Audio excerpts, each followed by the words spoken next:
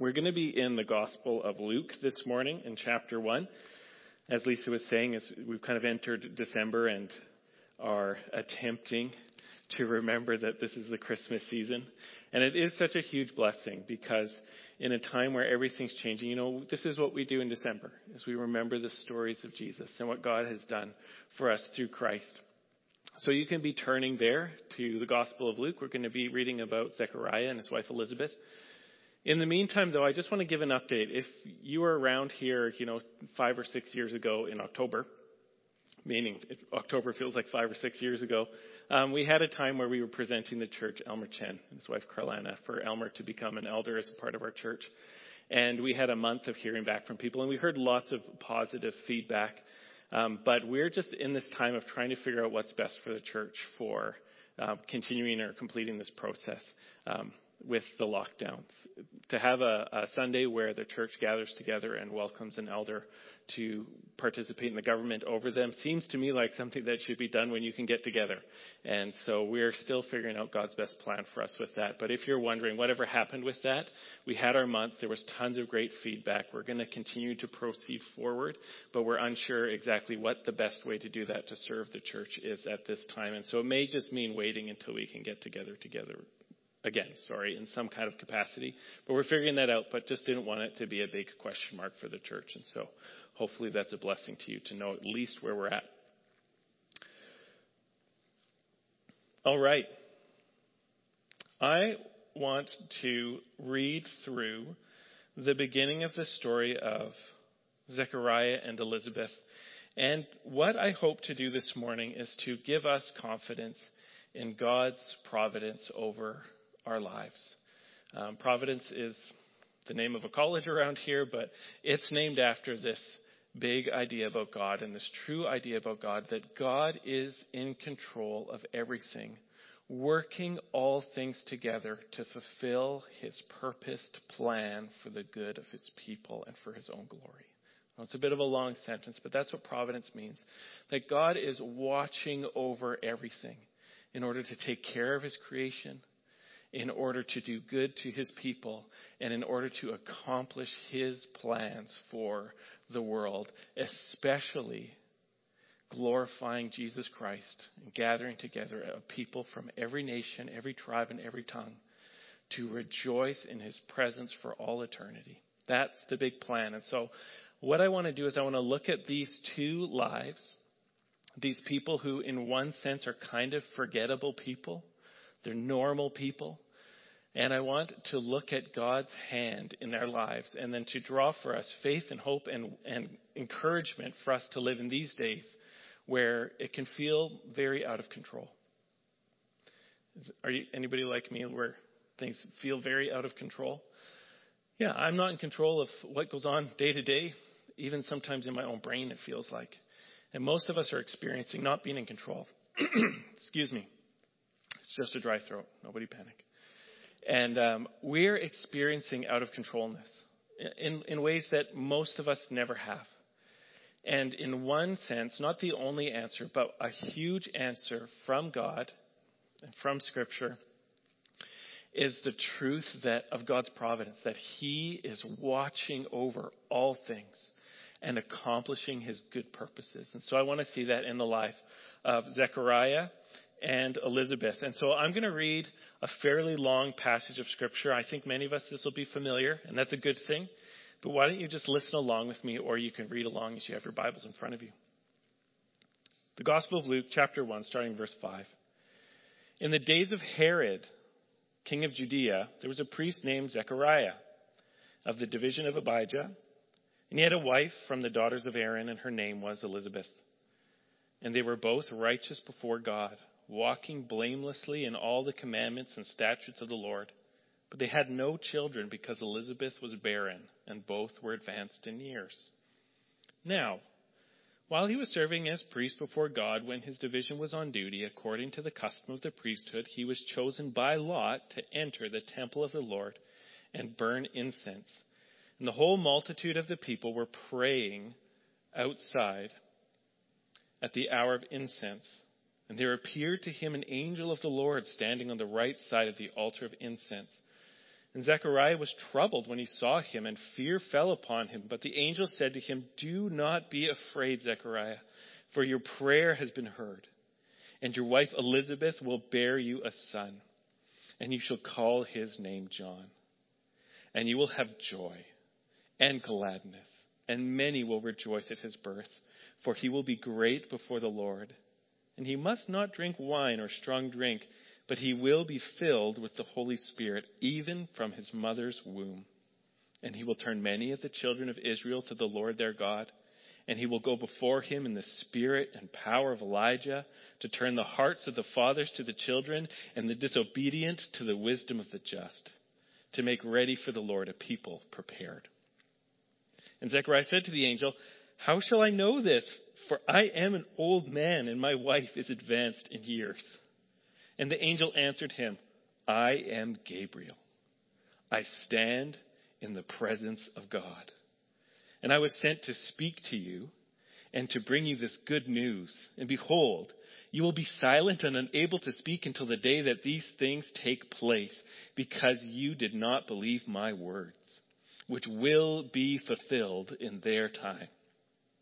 And the people were waiting for Zechariah, and they were wondering at his delay in the temple. And when he came out, he was unable to speak to them. And they realized that he had seen a vision in the temple, and he kept making signs to them and remained mute. And when his time of service was ended, he went to his home. After these days, his wife Elizabeth conceived.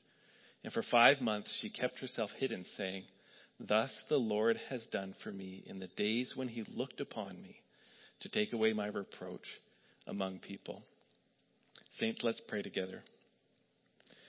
Father, I just thank you for this story. Father, I thank you for Luke and history going out and hearing these stories. And I thank you for the gift of the Holy Spirit inspiring him to write a true and dependable word, which is you talking to us, trustworthy and true. Father, I thank you for all that you did for them. And I thank you for the truth that you're the same God for us that you are for them. And that we can depend on you in new ways because of what we saw you do in their lives. And so, God, would you be glorified in our midst? Lord, I pray that you would touch hearts. Lord, where the burden of hopelessness is on our hearts, I pray you would lift it, even as people are just lifting silent prayers to you, asking for that to happen. Father, I pray where there's a joylessness, that the joy of the Lord would come, even as people lift up their hearts to you while we're praying. And Lord, that you would sculpt our minds and our hearts into the truth in Jesus' mighty name, that you might be glorified. And all God's people said, Amen. All right. Well, I've got this picture of a model of Herod's temple up on the screen here, because this is where most of this story happens.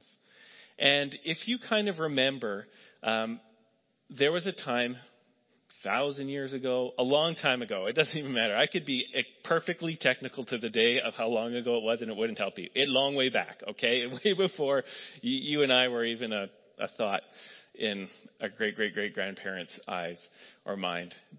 But long time ago, God destroyed Solomon's temple, and the Israelites went templeless for a long time, and then they started rebuilding the temple. But in the days of Herod, which is the time when Jesus was born, Herod was completing a massive rebuild of the temple in Jerusalem, which had taken decades to make. And so this is a model of it. The temple was destroyed in 70 AD by the Romans, and it's never been rebuilt. But this is a model of it, and this is where Zechariah would be serving as priest. And it's good to kind of remember, in the Gospel of Luke, Herod is just quickly mentioned.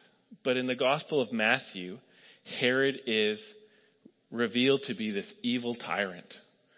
So this baby that is proclaimed that he be born, that he'll be the John the Baptist, he's born right around the same time that Jesus is born. And when Jesus is born, that's when the wise men set out to go and meet the child. And they run into Herod. And Herod hears about the king that's born.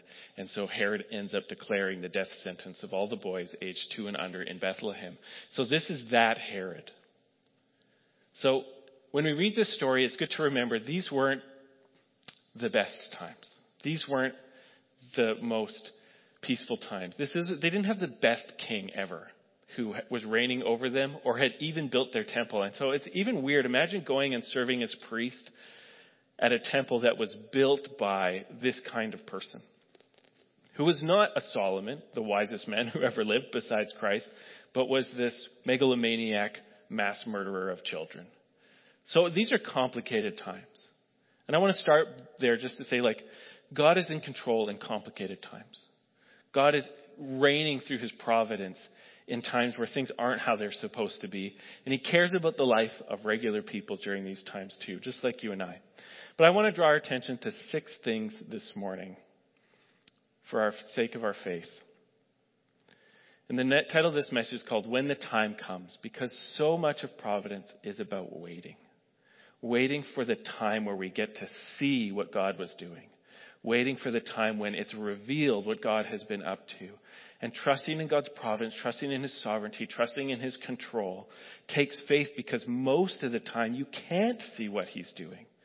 And that's where our doubt creeps in. Most of the time you can't tell what he's up to, and that's where our unbelief comes in. Most of the time it doesn't look like God is working out good things. And that's where our fear comes in. But when the time comes, we will see all that God has been up to, even in our days and in our lives. Number one thing I want to point out. I want us to begin by acknowledging the truth that God will not forget us. If you are a Christian, if you are someone who has put your trust in Jesus, if you have given your life to Jesus to be your Lord and Savior and King, it is impossible that God should forget you. God will not forget you in this life. And the verses I'm looking at, the parts of the story that I'm looking at here, are both the beginning and the very end. So I want to read the very end, and this is Elizabeth's speech. And it says, "In these days, his wife Elizabeth conceived, and for 5 months she kept herself hidden, saying, 'Thus the Lord has done for me in these days when he looked upon me, to take away my reproach among people.'" And maybe I'm wrong, but it sounds to me like Elizabeth may have been struggling with feeling forgotten by the Lord. But now, as an older woman, a woman probably postmenopausal, I think that's what advanced in age meant. It wasn't like one of those advancements where you're getting a promotion necessarily. It's one of those advanced beyond a time where you had hope for something. And here she is suddenly, miraculously pregnant. And from her words, it sounds like she's saying, now I see that God has not forgotten me. Now God has looked upon me in these days. And he's rescued me from the sense of being reproached among people. What does that mean? Well, this is what I think is going on kind of here. Zechariah and Elizabeth were a special, I don't know what the right word is, a special lineage of people, a special class of people. Zechariah was a priest, so he was a physical descendant of Aaron, the first priest over Israel. And Elizabeth was also a descendant of the Levites, and I think a descendant of the priestly caste as well. She was one of the daughters of Aaron. So yeah, I'm right here. Yay, it's always good to be right when something's getting live streamed and recorded. So they're both descendants of Aaron. And so they had a particular job, because only physical descendants of Aaron could be priests. And there was this job to do in the temple, to be priest to the Lord, to offer worship, to offer sacrifice, to offer praise as the priesthood. And so there were only a select group of people in existence who could do this job biblically and according to the will of God. And so here's Zechariah, and here's his wife Elizabeth. And not only is it Zechariah's job to go and serve the Lord as a priesthood, but it is their job to produce the next generation of priests, because only physical descendants of Aaron could do that. And so, though for any woman who wants children and doesn't have her heart's desire fulfilled, that is a weighty burden and a great grief. You could see how for Elizabeth, she could be thinking to herself, a huge part of my whole existence is to bear priests and to bear daughters, to marry other descendants of Aaron in order to provide the next generations of priests for the temple worship of God. And so as someone who could not do that, you could see that for herself there could be a great sense of grief. But also they lived in a time where it wasn't hard for you to find people who would look on a barren daughter of Aaron and say, what did she do to be cursed by the Lord like this? What has she and Zechariah been up to? What are they secretly like if God won't give them children when God needs them to have children for the priesthood? And if you read the Gospel of John, you might remember that Jesus heals this guy who was born blind, and they're talking about it, and they say, who sinned, his parents or him, that he was born blind? Which is weird, because how do you sin in order to be born blind? That doesn't make sense. But there was this whole theology running around saying these kinds of catastrophes are earned by sin. And you could see Elizabeth thinking to herself, what have I done? Or maybe she thinks, I haven't done anything, but people are looking at me and they think, who knows what they think? And so in this moment, the time had come for Elizabeth's worries to be taken away from a God who never forgot about her. And I just want to affirm to all of us today, hey, wherever you're at, and whatever Christmas ends up looking like for you, the one place we cannot go in our mind and be right is to say, God's forgotten about me. God does not forget about his people. There are just times where it looks like it and sometimes feels like it, but it's never true. God is in control, and God's saints are precious in his sight. And everyone who's truly united to Jesus is a true son or daughter of God, and he does not forget about us, even when it might look like that. And there will be a time where we will see what God is up to and has been up to, and then we'll say, now these days where God has looked upon me and changed my situation, I see he has not forgotten. The next thing I want to say is this. Let's be praying and obeying. When this story comes and we meet Zechariah and Elizabeth, they're old. All right? Well, they're advanced in years, which is a great way to put it. And the Bible wants to introduce them to us. And so it just says this thing about them. They were both righteous before God, walking blamelessly in all the commands and statutes of the Lord. This was their introduction. This is a great summary of them. And then when the angel meets Zechariah, the first thing he says to him is, your prayers have been heard. And so we meet these people, and they're showing us kind of what God appreciates in people while they're waiting for their time to come. People who are trusting in the Lord or trying to trust in the Lord, people who are waiting, what are they doing? They're being dutiful. Here's Zechariah. He's doing his priestly duties. He's been praying for his wife. He's going about, they're obeying, they're blameless. It doesn't mean they're sinless. It doesn't mean they're perfect. But as far as regular people go, they're being faithful to the Lord. And they have these hearts of faith where they want to please the Lord with their obedience to him. And again, I can't hear this encouragement enough, but there is something, when the world is going crazy, there is something so sweet to God about people who want to just persist in talking to God, unburdening their hearts to the Lord, asking him to intervene, lifting up their problems to God, and wanting to simply obey him in simple ways. Zechariah and Elizabeth are not famous for doing anything triumphant. They're not famous for doing anything amazing. They're famous for getting pregnant, which is kind of common. But when we meet them, they were busy about simple obedience to the Lord in the midst of a crazy time with Herod being king. And there's just an encouragement for this. Until the time comes, maybe when this church is overflowing with people, until the time comes where we see clearly everything he's up to in this time. Until the time comes, what do? We be faithful. We be diligent. You dust on top of your door frames and scrub out your toilet. Make amends in your house if you had a meltdown with somebody. You send those little acts of kindness. You remember the people from your community group, and you take care of a teacher or a nurse or a education assistant who's kind of on the front lines now. It's these simple obediences of love and patience and showing our faith in the Lord. These things are precious to him.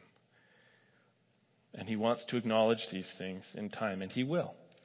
We will get rewarded for our faith and our faithfulness in this time from the Lord. Maybe in this life, maybe in the next one, but every single act of looking to the Lord and saying, I want to do something to please you in this time, he will acknowledge when the time comes. The third thing I want to say today is, let's be trusting in God's providence. I like just keeping my eyes open for coincidences and luck of the draw things in the Bible these days, as I'm trying to see more and more in Scripture how God really is in control of odd things. And the Scripture says this: Now, while he was serving as priest before God when his division was on duty, according to the custom of the priesthood, he was chosen by lot to enter the temple of the Lord and burn incense. Now, if you're not familiar with this is how I understand it. They would take a bunch of tiles or two-sided dice, and they would throw a bunch of them on the ground, and they would use the it's like flipping coins, they'd use the heads and the tails to discern what God wanted people to do. Or maybe they were drawing straws. I don't know. They don't really explain how to do this. But they were asking, okay, God, whose turn is it to go into the temple and to burn the incense and to be the priest?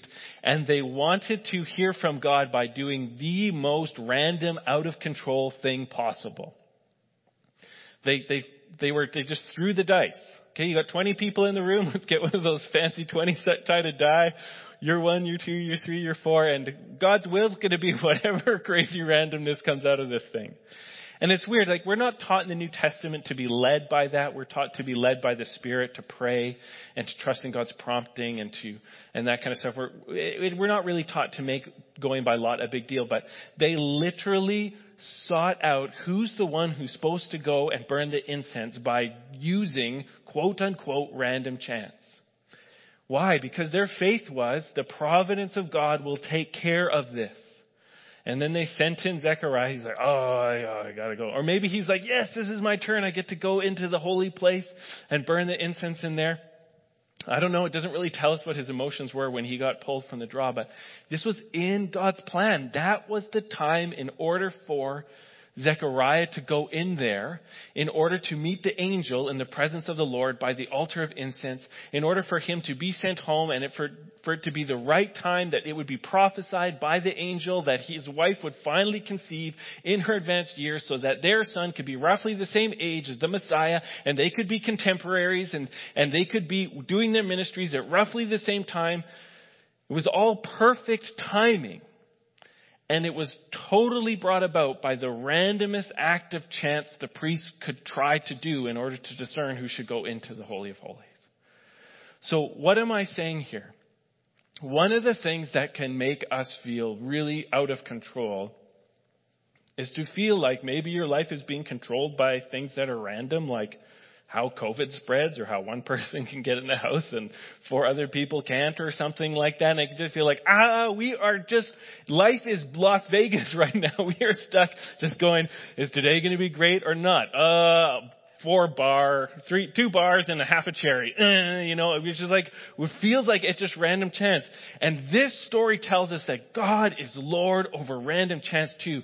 Solomon says in Proverbs, the lot is cast into the lap, but its every response is from the Lord. Every time in Las Vegas they pull the switch there or they toss that little ball into the roulette table, every single time a number comes up, God is working over it, through it, and making it serve his global, universal purposes to glorify Jesus Christ and to glorify the church in Christ and to gather together a people for his name and to sum up everything in the name of the Lord Jesus raised from the dead. We just have no clue how. We couldn't even understand it most of the time, but God says, I'm in charge of this stuff and I'm making it serve me. And when you read a story like Zechariah and Elizabeth and how this whole gospel starts with the roll of a dice, I just have to respond to it. I need to trust that God's ruling over providence here. When my car skids into a ditch, when I'm doing 5 kilometers an hour, I was meant to go and be in that ditch that morning. We got to trust in God's providence. And that's when good stuff's happening and maybe even when bad stuff's happening too. Well, of course, when bad stuff's happening. What did that maybe get in there for? That was not good theology, that maybe too. God is in control. And he's working it out. And there will be a time that comes when we'll see it. Maybe a little bit in this life. For sure, when we're raised from the dead with Christ, we will see how everything was guided by his eternal purposes, his unparalleled wisdom, his unstoppable power, and his unlimited goodness. We will see it with our living eyes. But until that time comes, we're called to trust. Fourth, I want to encourage us, and me especially, to hear God's call to not be afraid. Verse 11, there appeared to him an angel of the Lord standing at the right side of the altar of incense. And Zechariah was troubled when he saw him, and fear fell upon him. And I really like this because, number one, it's so human. Who wouldn't be like that? Have you never been in a dark room? Have you ever been to the church at night? And just like every single creak is a creak you've never heard before. And of course, it's somebody who snuck into the building during the day and was hiding out and was going to come out at night. And now you're the only person stuck in the church at night, and you're stuck in the church with some stranger, and it's going to be crazy. And you're thinking, how are the 6 ways I can get out of this building? There's only one door here, one door there, one over there. And if you're on the second floor, you're dead. Except maybe you can go through the roof. Is the roof locked still? The roof isn't locked. So apparently you can go through the roof and then maybe jump into one of the trees on the street and try to hit one of the solid branches that won't break and send you plummeting to the concrete floor. Right? Is nobody ever afraid of being alone in a dark room and finding someone was in there that you didn't know about? Am I the only one who carries a knife around my own house? Just kidding. I don't. It's a gun. Just kidding. I don't. But it's so human. Of course, he's the only one who's supposed to be in there. Like on pain of death. You're only supposed to have one priest in there. On pain of death, almost, I think. I think it's on pain of death. And so all of a sudden, there is somebody else in there. That would be a normal response, let alone the fact that it is an angel. And so he's deeply troubled, and fear fell upon him. And I love how the angel says, don't be afraid, Zechariah, because Zechariah is experiencing terror in the best moment of his life. So crazy. But this angel has shown up to tell him. It's like the Publishers Clearinghouse for the older folks. Where they show up with the check that's bigger than you are. That says $1 million, or like the extreme home makeover. Move that bus. This is one of those moments where somebody is showing up at his house to tell him, Zechariah, all your prayers are going to get answered, and your dream's going to come true, and your miracle baby is on the way, and you're going to have the joy of your life. That's the message, but it all starts off with him being terrified. What are you doing here? You don't belong here. Are you going to kill me? Are we all going to die? That's his response to the best moment of his life. And for me, this again just pushes back on providence here, because we can't tell often when God is doing things that are setups for the best things he has for us. And sometimes we are terrified for the first steps of the best things. This is true. Sometimes God takes something away so he can give us something better, and you're just like, Has anybody else had like things breaking in your house? We have this slew of things breaking in the Balfour household, and I have this huge theology now. I don't call it prosperity gospel. I call it the provision gospel, that so often when God wants to give you something better, he just trashes the thing that you've been content with. Because you're not going to change it until he breaks it. And so it breaks, and you go, did you know there's a guy in the sound booth, and one of the reasons he's there in the sound booth is because my fridge died. And then we finally went around to get a new fridge, and it was one of those like bottom loader ones. Do you remember this? I feel like your brother. And he was driving me back because my van kept breaking. I had my van into your shop every month for like 6 months. I learned all your first names. You learned my first name. And near the end of the cycle, it's like, I got this new fridge. You got to see it. And so here's my poor wife, who I was not ready for company, and has the mechanic from the shop in her living room and in her kitchen looking at this new fridge. And part of it was that the van would not get fixed until we were friends.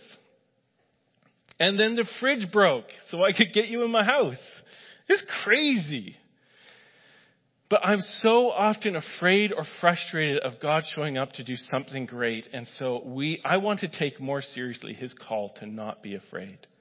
I can't tell what's bad news from my perspective. Only God knows what's bad news or good news. And we need to find out from him. Amen? Okay, well, there you go. Putting people on the spot. Number 5, let's admit there are obstacles, but hope for real miracles. Zechariah's response is so, again, human. This is why I don't treat him like a superhero. He's so normal, even for a priest.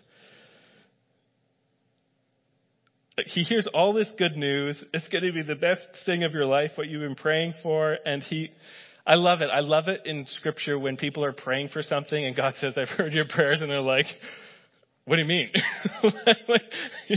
You know how you've been praying for a son? Yes, you're going to get it. No, I'm not. It's so good. It's so awesome because so often we're praying, not necessarily in hope and faith that God's going to do it, but just kind of like unburdening ourselves. Like we would love this thing, but we don't know what to even do with it and don't even expect necessarily you'll do it. And Zechariah is so there. So his response is, how shall I know this? For I'm an old man and my wife is advanced in years. And you know what? He's a priest. He's not a doctor, but he understands basic biology. And he understands that once that thing with your wife stops happening, it's over.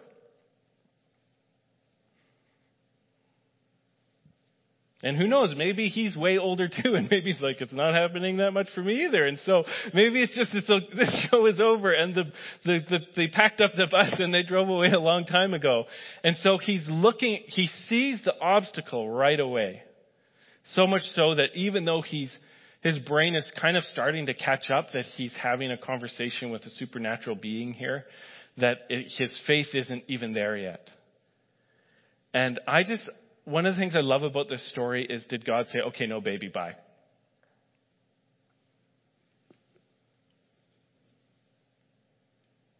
No, there was a consequence, but he still went through with his declaration. And part of that is there for normal people like me and you, just to remember, sometimes praying with half faith is enough to get the ball rolling with God. Amen? Sometimes praying, unburdening your heart, and you don't even know if God's going to do it, is still enough to get the ball rolling as our prayers are working together and God weaves in our requests into his providence because he wants us to pray. That's his plan, is that so much of what he wants to do with the world is going to be in response to his people asking to do stuff. So when you hear about providence, don't start praying. Stop praying. You're supposed to start praying with the hope that going, hey, this is like this luck of the draw moment that was totally inspired by prayer. I want luck of the draw moments that are inspired by prayer. I want to pray until God does random chance and brings about my dreams through random chance. So let's be able to admit there are obstacles, but let's keep on hoping for real miracles even in these times. And you know what? I'm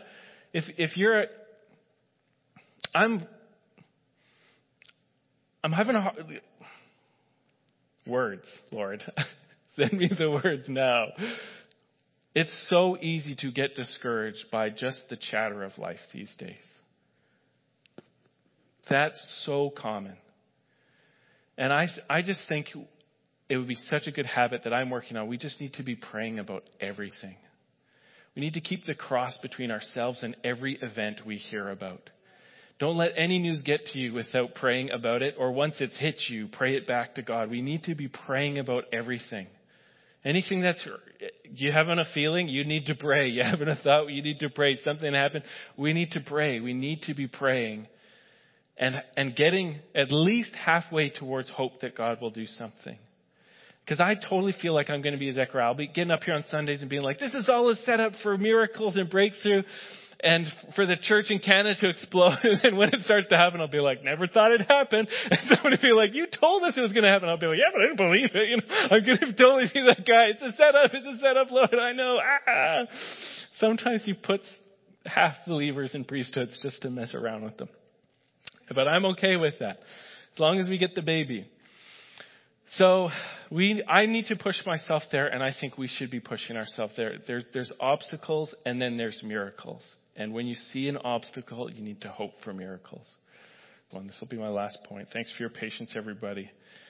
we need to trust that God will work his best intentions even in our imperfections. This is one of my favorite parts of this story is this. Because Zechariah didn't believe all the way, or kind of doubted, when biology, angel, and obviously Gabriel, had permission from the Lord to do a vocal adjustment on Zechariah in response to this. He strikes Zechariah dumb, which really should mean you can't speak. It doesn't mean you're not smart. It means you can't speak. He tongue ties him, whatever. He makes it so he can't talk. And so Zechariah comes stumbling out of the temple, and everyone's wondering what's going on here. And then they realize that something's happened. And Scripture says they realized that he must have seen a vision because he couldn't talk, but he kept kind of trying to invent American Sign Language at these people. And there's something for me, there's something so wholesome for me in this story because Zechariah didn't 100% believe, and so he had this negative consequence of you can't talk until your child is born. The consequence of him not being able to speak was that everyone believed that an angel had spoken to him. Now, if an angel came to me when I was all on my own and he said, Rob, blah, blah, blah, blah, blah, and I went out there and I was just like, hey, an angel talked to me and blah, blah, blah, most of you would be like, did you hit the eggnog pretty hard the other night? Was this just a dream? There'd be so much room for unbelief in people hearing Zechariah say this. But because of the judgment against his speech, people believed him right away. And I was just like, look at the good intentions of the Lord. Even when Zechariah couldn't talk anymore, it totally blessed him because he wasn't just spending months until Elizabeth popped. He didn't have all this time people going, he cray cray. He wasn't getting slammed. Everyone's like, he can't talk. Like he can't talk. God struck him. So something's happened. And then they were watching for this baby's birth. Like all of a sudden, the unasked for, he's getting publicity that even Facebook money can't get you because everyone's like, he used to be able to talk. Now he can't talk. He said he met an angel. Like either he's this method actor like Grima Wormtongue from Lord of the Rings, or he has really been struck by the Lord and we should pay attention to this. Amen? And so I just see in this like, what a mercy even on somebody who's getting a bit of a spank. You know what I'm talking about? Like God's good intention, even in Zechariah's imperfection, is amazing. It's amazing. And for me, this actually is like, oh, thank goodness, Lord. Like, even if I mess it up, you can do something great. This is the providence of God. Even if I'm half faith, God can do something amazing as long as I'm just like, Lord, please take my half faith here. I don't want to keep my half faith. I give you my 51% faith. I vote for you being God. You've got 51% faith. And even if I need to get disciplined to get me up to 99, I know it's going to be good. Because the same God, Zechariah is my God by faith in Jesus. And for me, it actually brings peace in this time where, is anybody getting it right now? Is anybody perfect? Is anybody bullseyed this whole situation? I don't know. But if we're doing it in faith unto the Lord, can he work out his best intentions through our imperfections? Yeah, totally. Totally, he's big enough for that. And I think that's a beautiful thing. I'm going to invite the team to come up here. And so, church, I just want to encourage us. We're all in stuff. Some of us are having the hardest work weeks ever. If you're on the front lines in healthcare, this is your busiest season of your life. Maybe other of us don't even know what to do with ourselves. We feel so constrained in our time. Let's give our hearts to the God who really is able to work all things for the good of those who trust him, those who love him, who've been called according to his purpose. And let's just keep this flow of prayer coming, knowing that our God can answer prayers even past the point of hope. That's where Zechariah and Elizabeth were. They were past the point of hope. And God said, now I'm going to answer your prayers. Who knows if Zechariah was even still praying about it? He may have stopped 15 years ago when his hope stopped. And God said, yeah, those prayers when you thought I could do something, I'm going to remember them now. Who knows? All we know is that God has proven that he can answer prayers anytime, any way he wants. So let's keep that flow of prayer going to the God of providence who loves his people and never forgets about us. And amen.